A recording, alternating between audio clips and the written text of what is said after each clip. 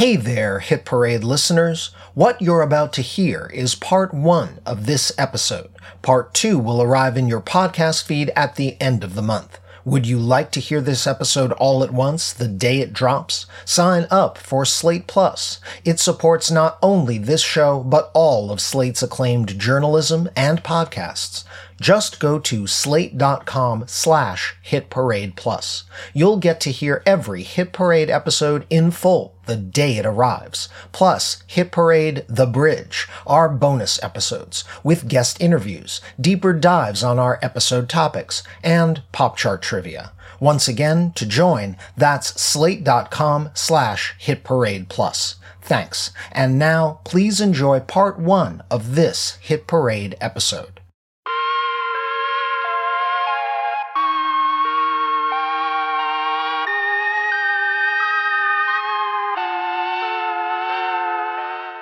Welcome to Hit Parade, a podcast of pop chart history from Slate Magazine about the hits from coast to coast. I'm Chris Molanphy, chart analyst, pop critic, and writer of Slate's Why Is This Song Number 1 series. On today's show, in a little over 3 weeks, this song and the album it comes from will be competing for prizes on the 66th annual edition of the Grammy Awards.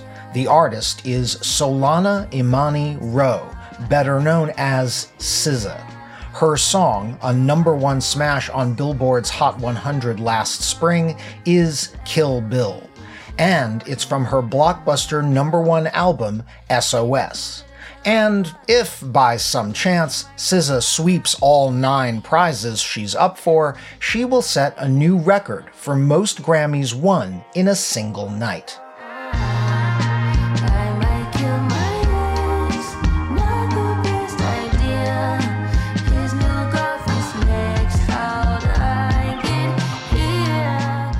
Now, that's a tall order, especially given Grammy history. A certain type of artist and recording tends to sweep the Recording Academy's prizes. Something espousing traditional pop values, a little less hip.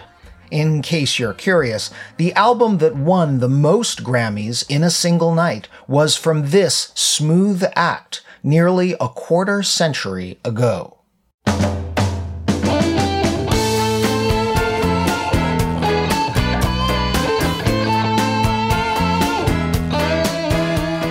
That is, of course, Smooth by Santana featuring Rob Thomas, a 12-week number 1 on Billboard's Hot 100 that took home Record and Song of the Year at the 42nd edition of the Grammy Awards in 2000. And the album, credited to Santana, the rock band led by guitar god Carlos Santana, plus an army of special guests, was called Supernatural. That night in Los Angeles, Supernatural won a staggering 9 Grammys, 8 of them won by Carlos himself.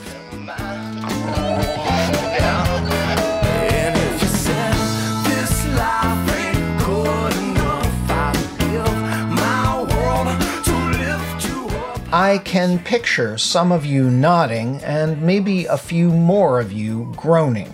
Supernatural by Santana, the winningest Grammy album of all time? That's both totally plausible and numbingly predictable. Maybe you preferred Santana's competition that night in the big categories, all by artists younger than Carlos Santana. Whether it was boy band kings the Backstreet Boys,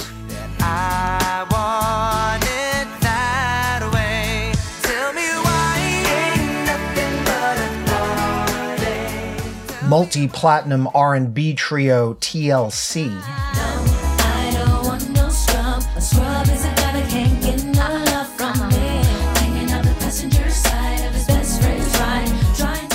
diamond-selling country trio The Chicks, then known as the Dixie Chicks,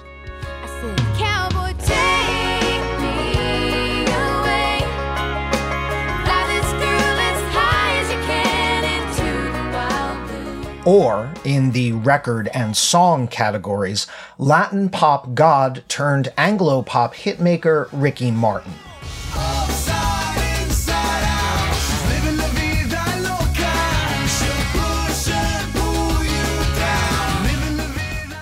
But speaking as a critic and a long-time, often frustrated Grammy watcher, on the scale of Grammy sweeps, I'd say Santana's was far from the most egregious. Though this Clive Davis Svengali'd album seemed machine-tooled to win Grammys, and it was, Supernatural was a blockbuster album. It earned respectful, if not stellar, reviews. It captured the moment in 1999 when Latin pop was going mainstream. And it did spin off massive hits, not just at adult contemporary or rock stations, but at top 40 pop stations, the ones listened to by teens and tweens.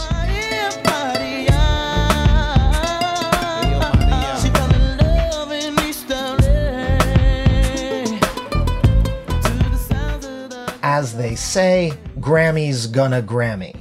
Santana's sweep in 2000 was, let's call it, the median Grammy win.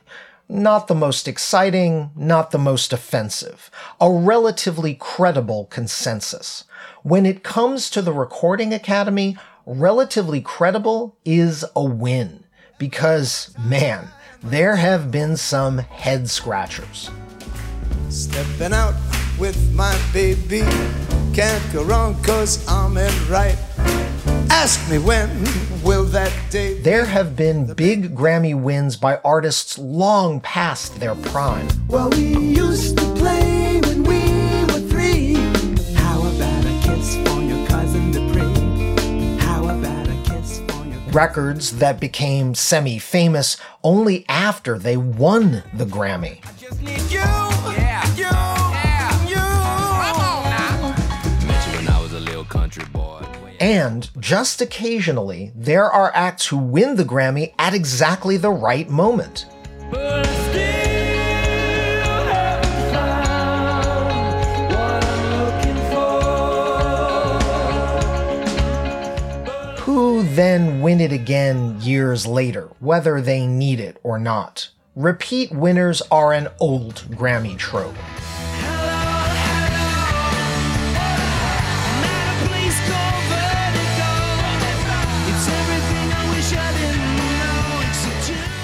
The Recording Academy claims it only considers artistic merit when awarding prizes. But throughout Grammy history, many of the most celebrated awards went to blockbuster albums.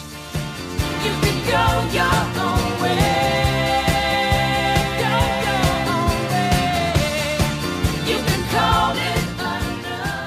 We at Hit Parade are not against this. Team Grammy is better at coronation than cool hunting. We only wish the Grammys consistently coronated the right pop kings and queens.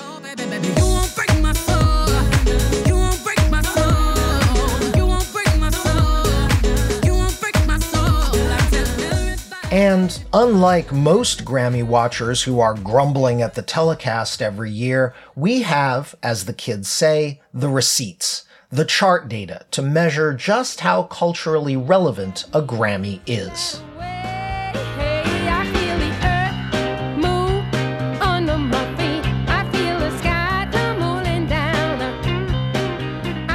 So, today on Hit Parade, with the awards just around the corner, we will try to explain why the Grammys are both fun and frustrating, how closely they align with the charts, and how, when, and why they get it right and wrong. Y'all don't want to hear me, you just want to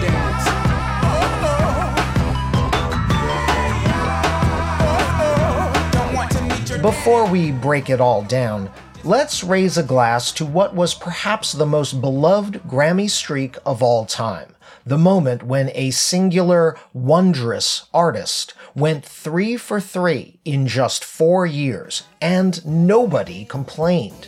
Well, except maybe Paul Simon. They can feel it all over. They can feel it all over me. And that's where your Hit Parade marches today. the week ending February 19th, 1977, when Songs in the Key of Life became Stevie Wonder's third consecutive Album of the Year winner at the Grammy Awards, after spending 19 straight weeks in the top 3 on the Billboard album chart, 14 of those weeks at number 1. The Grammy Awards had never seemed more relevant, populist, and on trend, a streak the Recording Academy would maintain for most of the next decade, until the monoculture broke down and the Grammys grasped for direction. When did they lose the plot? Did they ever have it? And did they ever get it back? And how can the Grammys stay relevant, if they even should? There are no hard and fast rules for good Grammy governance, but that doesn't mean we can't try to provide our own chart-nerdy advice for music's biggest night.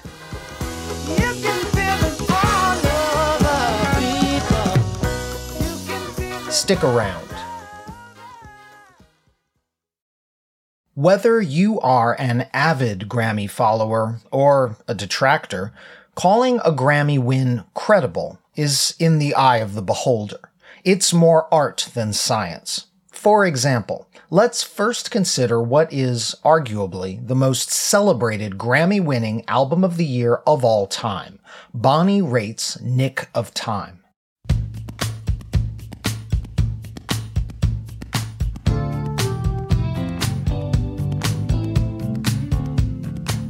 I say celebrated not because Raitt won the most Grammys in 1990, the night she took Album of the Year. As I said at the top of our show, Carlos Santana won more on his big night, and other winners like Michael Jackson's Thriller or Norah Jones's Come Away With Me won more as well. No, what I mean is, Nick of Time is the Recording Academy's best Cinderella story, the album that changed an act's career most profoundly, including on the charts. You can literally divide Bonnie Raitt's career into before she won the Grammy and after she won the Grammy. She's scared to run out of time.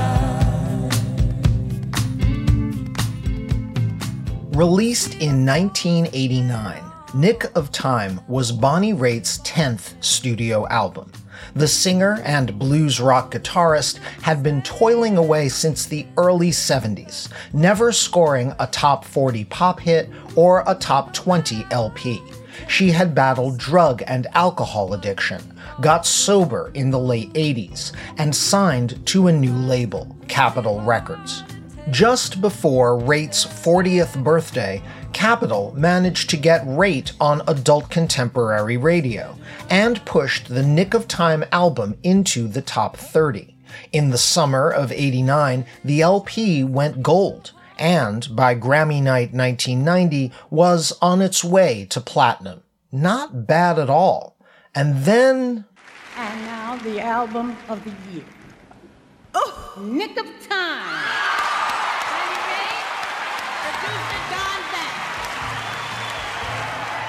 I can never get over this as long as I live. Thank you so much from the bottom of my heart. Thank you. 5 weeks after Bonnie Raitt's Grammy triumph, Nick of Time climbed to number 1 on the Billboard album chart. It eventually went quintuple platinum.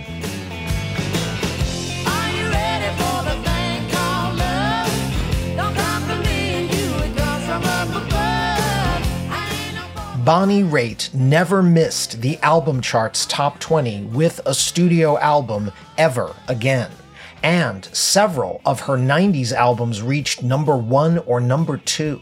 Winning a Grammy rebooted Raitt's career and turned her into a pop star at age 40. She even started scoring top 40 hits. Something we don't, darling. Let's give them something to talk about.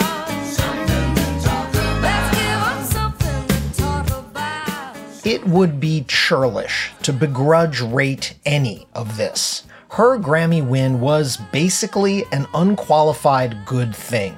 for her, for pop music, and for the awards themselves. Now, let's skip ahead a quarter century to the Grammys of 2015.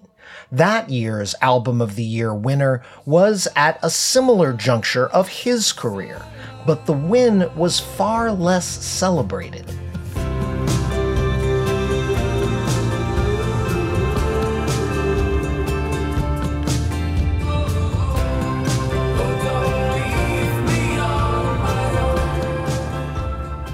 Morning Phase was the 12th studio album by Beck, issued as he just turned 44.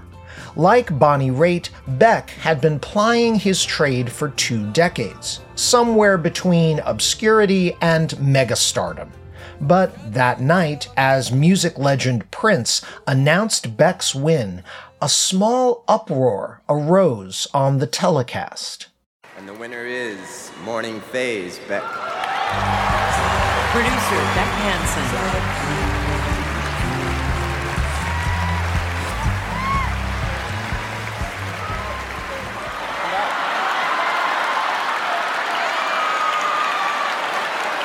I need some help. Come back. That sound you just heard?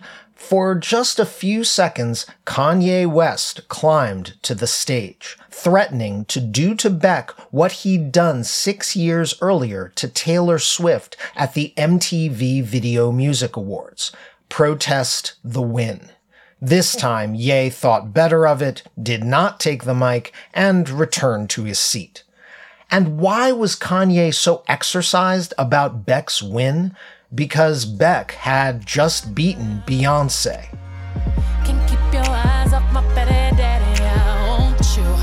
Nah, nah, drunk in love, I want you. We woke up in the kitchen. Beyoncé's game-changing self-titled 2013 album, the one that, as we discussed in a prior Hit Parade episode, had invented the surprise album drop, lost the Album of the Year Grammy to Beck. It would be the first of 3 consecutive Album of the Year nominations for Beyoncé that would not turn into a win. In 2015, Queen Bee's universally acclaimed 5th album had been beaten by Beck's modestly successful 12th LP.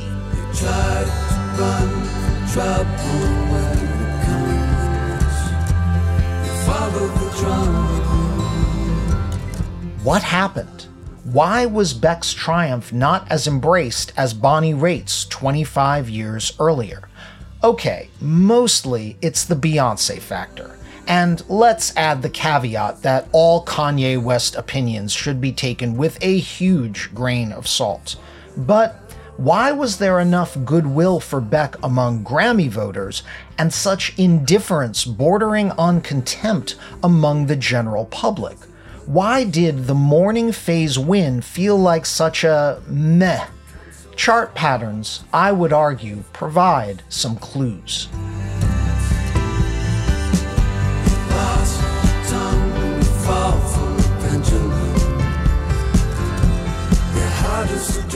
Beck's Morning Phase had been a modest hit. It opened at number 3 on the Billboard 200 album chart in early 2014, fueled by Beck's loyal fan base. Then it tumbled. It was off the album chart entirely by the time Beck won the Grammy the following February. In prior years, Beck had been nominated for much hipper albums, like 1999's Midnight Vultures, or his 1996 breakthrough, Odelay.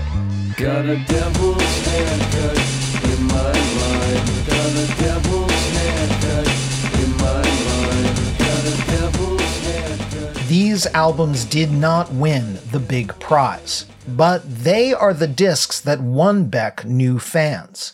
It is doubtful Beck won many new fans on Morning Phase. His albums didn't chart better after the big Grammy win. Beck won that Grammy in 2015, likely because he was old enough to be respectable and he was the token rock nominee in an Album of the Year ballot that also featured Beyoncé, Ed Sheeran, Sam Smith, and Pharrell Williams. That night, Beck felt like the default choice. Whereas, Don't come from me and you, it comes from up above. I ain't no porcupine, take off your pickup. Are you ready for the fight? when Bonnie Raitt won in 1990, Nick of Time had been on the Billboard album chart for 10 months straight, but had never climbed higher than number 22. Bonnie Raitt felt like a discovery in 1990. Yet she was popular enough on the charts and the radio not to feel like Grammy voters were being contrarian or obscure.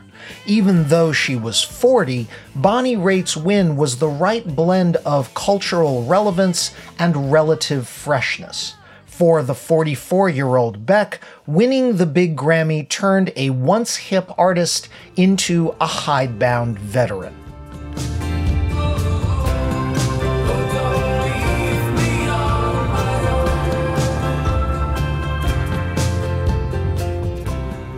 See what I mean when I say there are no hard and fast rules when it comes to credible Grammy wins?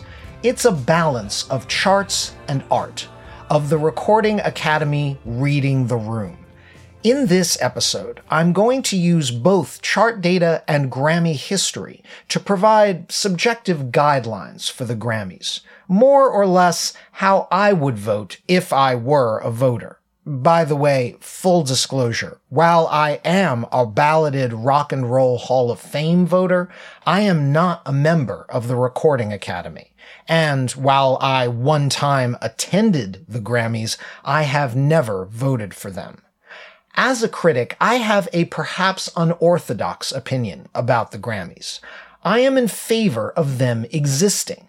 It's natural for people in the arts to want to reward their own. And, as shown by the many other awards shows, if the Grammys didn't exist, someone else would have created them. But here's my hot take. I feel the Grammys are best when they reward consensus music, songs and albums that are of quality but also, yes, popular. Watching the Grammys, you shouldn't necessarily love the big winners, but you should be able to say, yeah, okay, that guy, gal, song, or album won for a reason. And the Grammy goes to, no surprise, Rolling in the Deep, Adele.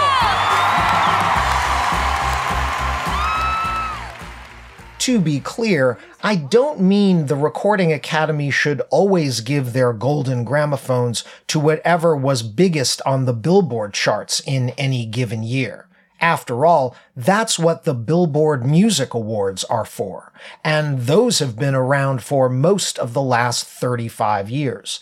A couple of months ago, the BBMAs dropped a pile of statuettes on 2023 chart dominators Taylor Swift and Morgan Wallen. I know that last night we let the liquor talk. I can't remember everything we said, but we said it all. That said, the Grammys have aligned with the charts a lot over their 65-year existence.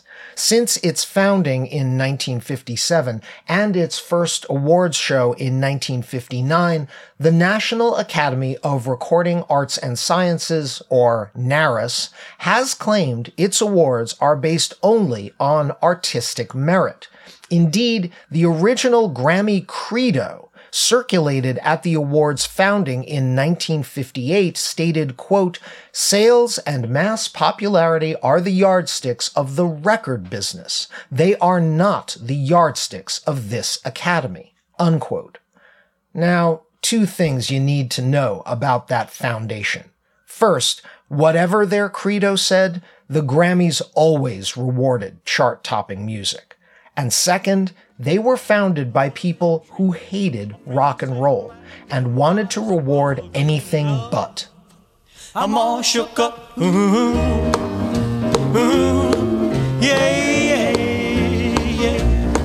Well, my hand According to Henry Shipper's book, Broken Record, The Inside Story of the Grammy Awards, Naris created the Grammys to, quote, clean up and gentrify pop. The awards would reward artistry and excellence, buzzwords for people like Frank Sinatra and Ella Fitzgerald, while paying no heed to top-selling rock and R&B. Teens might make Elvis the king, but the Grammys would give industry experts a chance to tell the world what they thought was good. Unquote. I'm proud to say that she's my buttercup. I'm in love. I'm all shook up.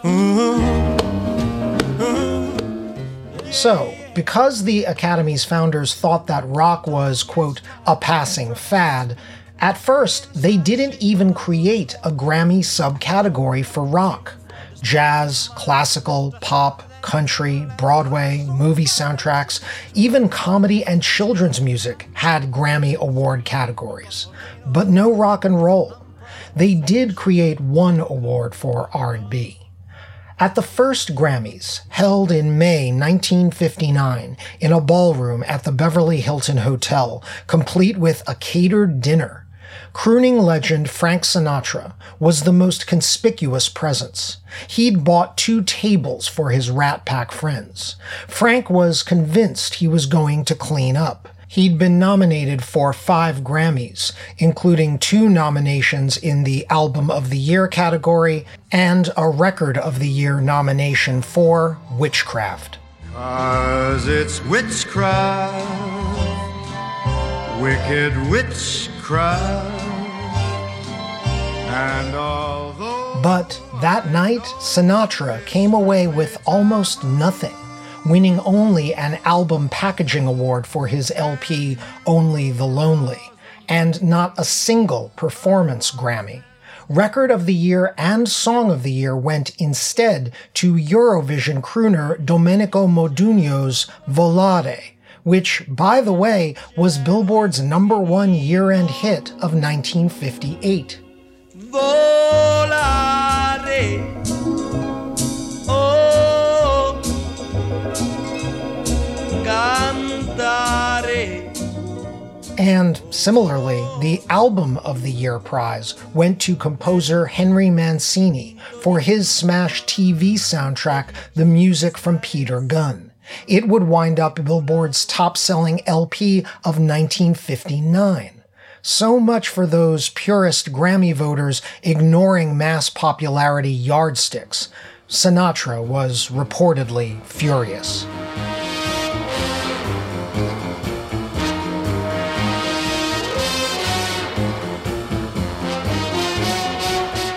Don't feel too bad for Frank. Sinatra would go on to win Album of the Year 3 times over the next decade, and not always with his best work. Come Dance With Me and September of My Years were solid Sinatra offerings. A Man and His Music, however, on which Frank re-recorded his old standards, Taylor's version style, probably shouldn't have won. Love and marriage, they go together like a horse and carriage. This I'll tell you, brother, you can't have one without the... For most of the Grammys' first decade, voters seemed to be paying close attention to the charts and voting accordingly, no matter what was selling. Comedy albums took home the big prize in both 1961 and 63, the first and last times that's ever happened, in an era when comedy LPs were big business. How fast were you going when Mr. Adams jumped from the car? 75? And where was that? In your driveway. The button-down mind of Bob Newhart spent 14 weeks at #1 on the LP chart in 1960, more than any other album that year. It was still #1 just weeks before Newhart won Album of the Year in 61. 2 years later, the same prize was won by John F. Kennedy impersonator Vaughn Meader for his instantly dated curio, The First Family. That album spent a dozen weeks at number 1 in 1962 and 63. I noticed that you didn't touch your salad, either at dinner tonight or at dinner last night. Would you tell us why, please? Well, let me say this about that. Now, number one, in my opinion, the fault does not lie as much with the salad as it does with the dressing being used on the salad. Now, let me say... Even as the Academy was avoiding rock, if any young act broke through with old school music, Grammy voters eagerly rewarded it. At age 22, Barbra Streisand won Album of the Year on her very first try with the Barbra Streisand album, a number 8 hit LP that sold 1 million copies to both young and old. Happy days are here again.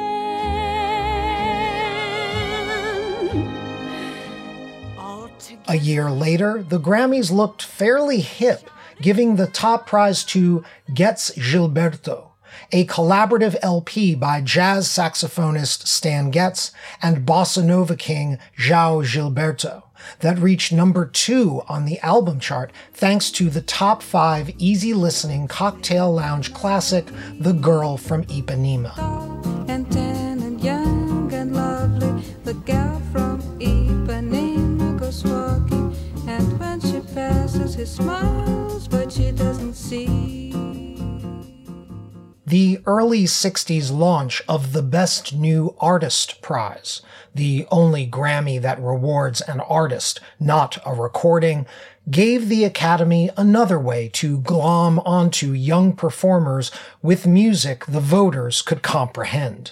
Early winners of the prize included Bobby Darin, Robert Goulet, and Tom Jones. What's new, pussycat? Whoa, whoa, whoa. What's new, pussycat?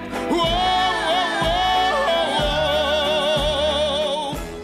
And speaking of lounge music, the mid-60s rise of trumpet king Herb Alpert, whom we covered in depth in our instrumental hits episode of Hit Parade, gave the Grammys another way to seem with it.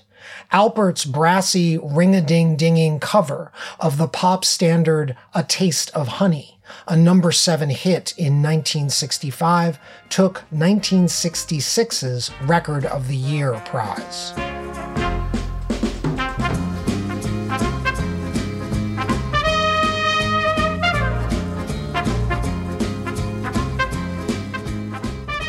Through 1966, the Grammys had been largely avoiding the Beatles. They did give Best New Artist to the group in 1965, a mild acknowledgement of Beatlemania. But it took a few years for a Beatles recording to be recognized in a major category. When one finally did win, it was classic Grammys. Paul McCartney's francophone soft pop trifle, Michelle, won the 1967 Song of the Year. Because it was a songwriting prize and John Lennon was credited as co-writing the McCartney ditty, John won alongside Paul. Michelle, my belle, these are words that go together well, my Michelle. As for albums, the Beatles lost twice to Frank Sinatra before finally winning in 1968. The LP that finally got the Fab Four past Sinatra was, well, you can probably guess.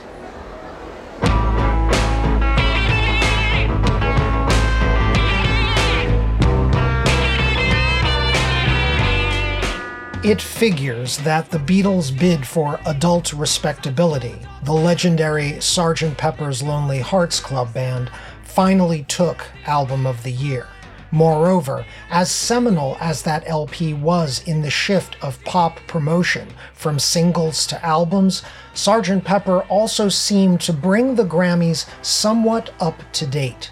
Over the next 2 decades, the Recording Academy would edge closer to the pop mainstream.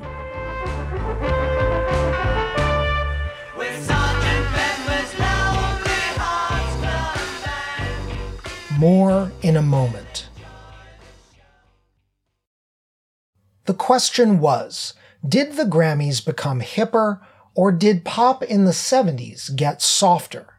More the latter than the former, but to give the Recording Academy some meager credit, they stopped avoiding youth-directed pop records.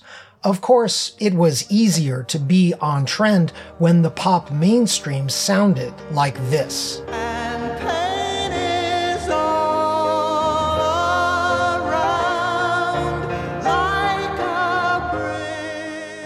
Simon and Garfunkel's Bridge Over Troubled Water. The LP and its title track were Billboard's top album and single of 1970, and accordingly, they swept the album, record, and song of the year prizes at the 1971 Grammys. Or, in 1971, and it's too late, baby, now it's too late. Though we really did try to make it. Something inside. Carole King's Tapestry, the longest-running #1 LP of that year, swept the Grammys in 1972.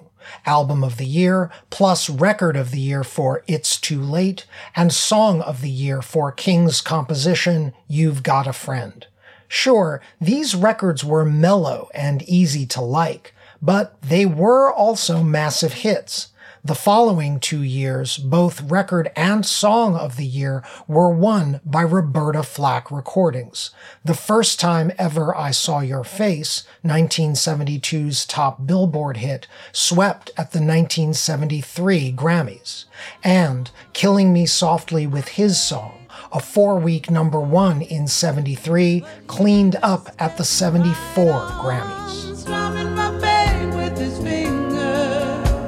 Singing my life with his words, killing me softly with his song, killing me softly with his song. Roberta Flack's twofer rolled right into Stevie Wonder's three-peat, starting at the 1974 Grammy show.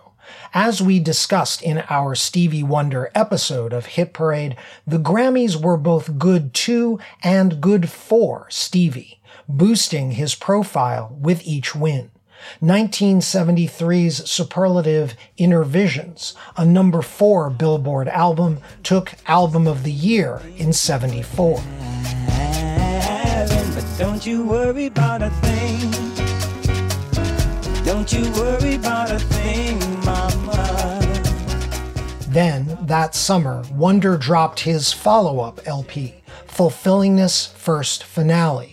And this time, the momentum from the Grammy win sent the album to #1. And then Fulfillingness won the top prize at the 75 Grammy Awards.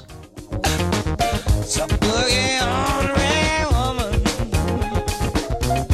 what a strong show. 18 months later, when Wonder belatedly delivered his double LP magnum opus Songs in the Key of Life, the album opened on the charts at #1, a first for Stevie Wonder, and of course took the Grammy the following winter.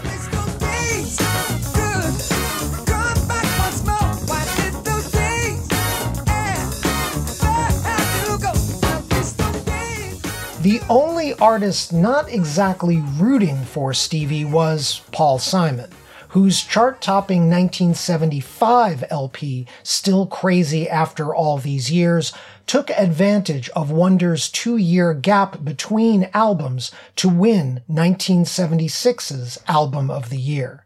At the ceremony, Simon offered Wonder thanks with a little side of shade. And most of all, I'd like to thank Stevie Wonder, who didn't make an album this year. So. Now, to be sure, the Grammys were still rewarding plenty of middle-of-the-road schlock. Perhaps most notorious, the same year Songs in the Key of Life took Album of the Year, Best New Artist went to infamous one-hit wonder act the Starland Vocal Band, purveyors of the icky Afternoon Delight, a song about midday sex that sounds like it was written by your parents. Sky rockets in flight, afternoon delight.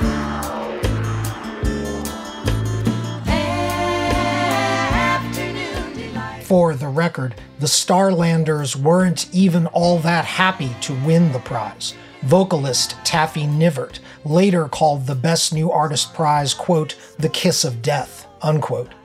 After the win, the Starland vocal band never hit the charts again. And that year's Song of the Year went to the Gooey I Write the Songs. I write the songs that make the whole world sing. I write the songs of love, special things. Even if you are a Barry Manilow fan, that song, contrary to its title, wasn't penned by Manilow himself, so no statue for Barry. A weird trivia point, the winning songwriter was moonlighting Beach Boys member Bruce Johnston. Go figure. So yeah, the song and Best New Artist prizes were frequently dubious in the 70s. But if an album was culturally ubiquitous enough, Grammy voters dutifully and rightfully punched its ticket, including the hit-packed Rumors by Fleetwood Mac, a 31-week #1 album in 1977, which won Album of the Year in '78.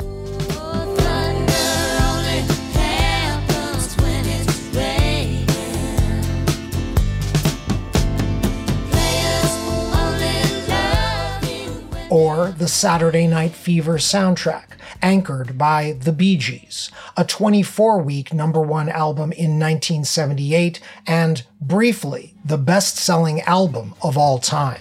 It won in 1979.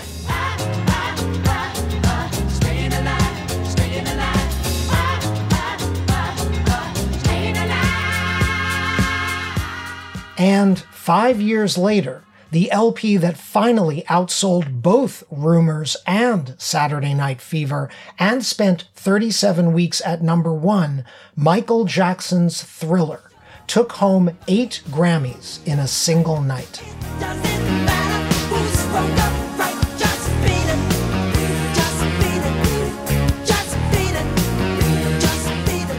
The 80s, too, was a decade dominated by monocultural Grammy-winning albums. The two most controversial winners of that decade, both discussed in our Yacht Rock episode of Hit Parade, were Christopher Cross's self-titled debut album, which swept the top 4 Grammys in 1981, including Best New Artist for Cross himself.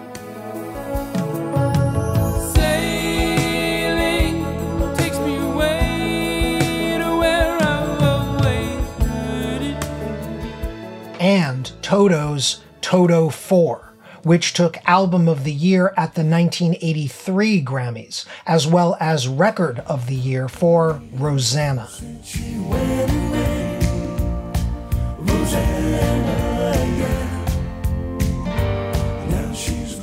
If you read the rock press during the 1980s, in any piece critiquing the Grammys, and there were many, Christopher Cross's sweep and Toto's wins were exhibits A and B of the Recording Academy's out-of-touchness. To be fair, both LPs were enormously popular. The Christopher Cross album went quintuple platinum, spawned huge hits, including the #2 Ride Like the Wind and the #1 Sailing, and spent more than 2 years on Billboard's Top LPs chart.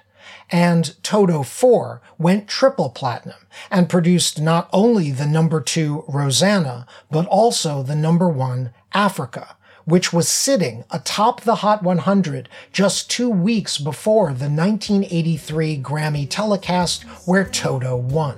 Hurry, boy, it's waiting there for you.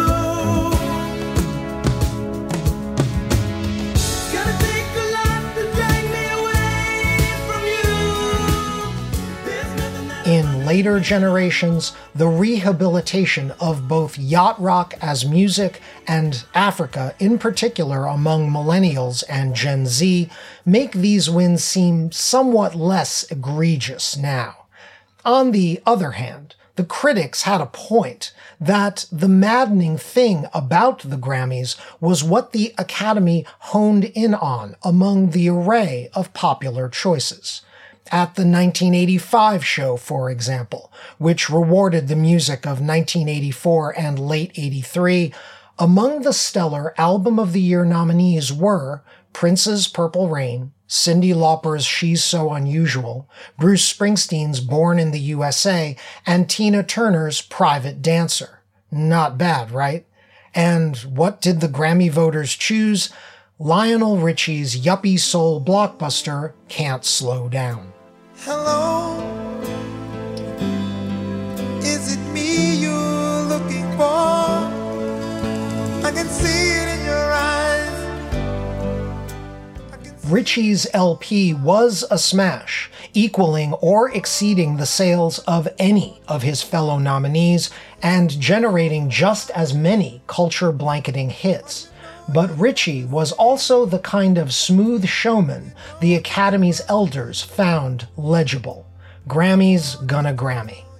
Still, the 80s were about as monoculturally acceptable a decade for the Grammys as the 70s had been, with several consensus recordings taking big prizes. Whether it was Paul Simon's Afropop meets Western pop masterpiece, Graceland, which took Album of the Year in 1987. I'm going to Graceland. Memphis, Tennessee, I'm going to Graceland. U2's mainstream pop rock breakthrough, The Joshua Tree, which took the prize in 1988.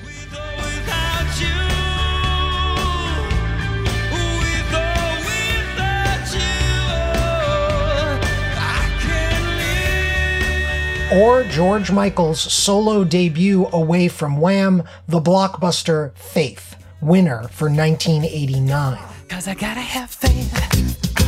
I gotta have faith. Because I got to go for faith. I got to have faith. The same year Faith won, the Academy had an opportunity to reward Tracy Chapman's enduring Fast Car in both the Record and Song of the Year categories, and they did wisely give Chapman the Best New Artist prize. So remember when we were driving in your car, speed so fast I felt like I was drunk. City lights lay out before us and your arm felt nice wrapped around my... But in the two big song categories, Recording Academy voters went instead with a cappella master Bobby McFerrin's fluke #1 hit, Don't Worry, Be Happy. Grammy strikes again. When you worry, you make it double. Don't worry. Be happy. Don't worry, be happy now. Still, for 2 decades, even when Grammy voters were making dubious choices, they were focusing on current-sounding hits. That would begin to change, I'd argue not for the better, as the Grammys moved into the 90s and the 21st century. See if you can spot this one.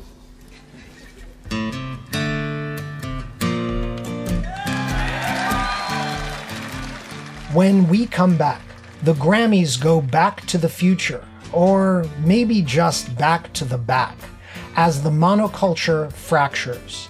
And later, I offer my top 5 rules for Grammy voting. There are no easy answers to making the Academy more relevant, but I can't do any worse than they are. Non-Slate Plus listeners will hear the rest of this episode in 2 weeks. For now, I hope you've been enjoying this episode of Hit Parade. Our show was written, edited, and narrated by Chris Molanphy. That's me. My producer is Kevin Bendis. Derek John is executive producer of Narrative Podcasts, and we had help from Joel Meyer. Alicia Montgomery is VP of Audio for Slate Podcasts. Check out their roster of shows at slate.com/podcasts. You can subscribe to Hit Parade wherever you get your podcasts, in addition to finding it in the Slate Culture feed. If you're subscribing on Apple Podcasts, please rate and review us while you're there. It helps other listeners find the show. Thanks for listening, and I look forward to leading the Hit Parade back your way. We'll see you for part 2 in a couple of weeks. Until then, keep on marching on the one. I'm Chris Molanphy.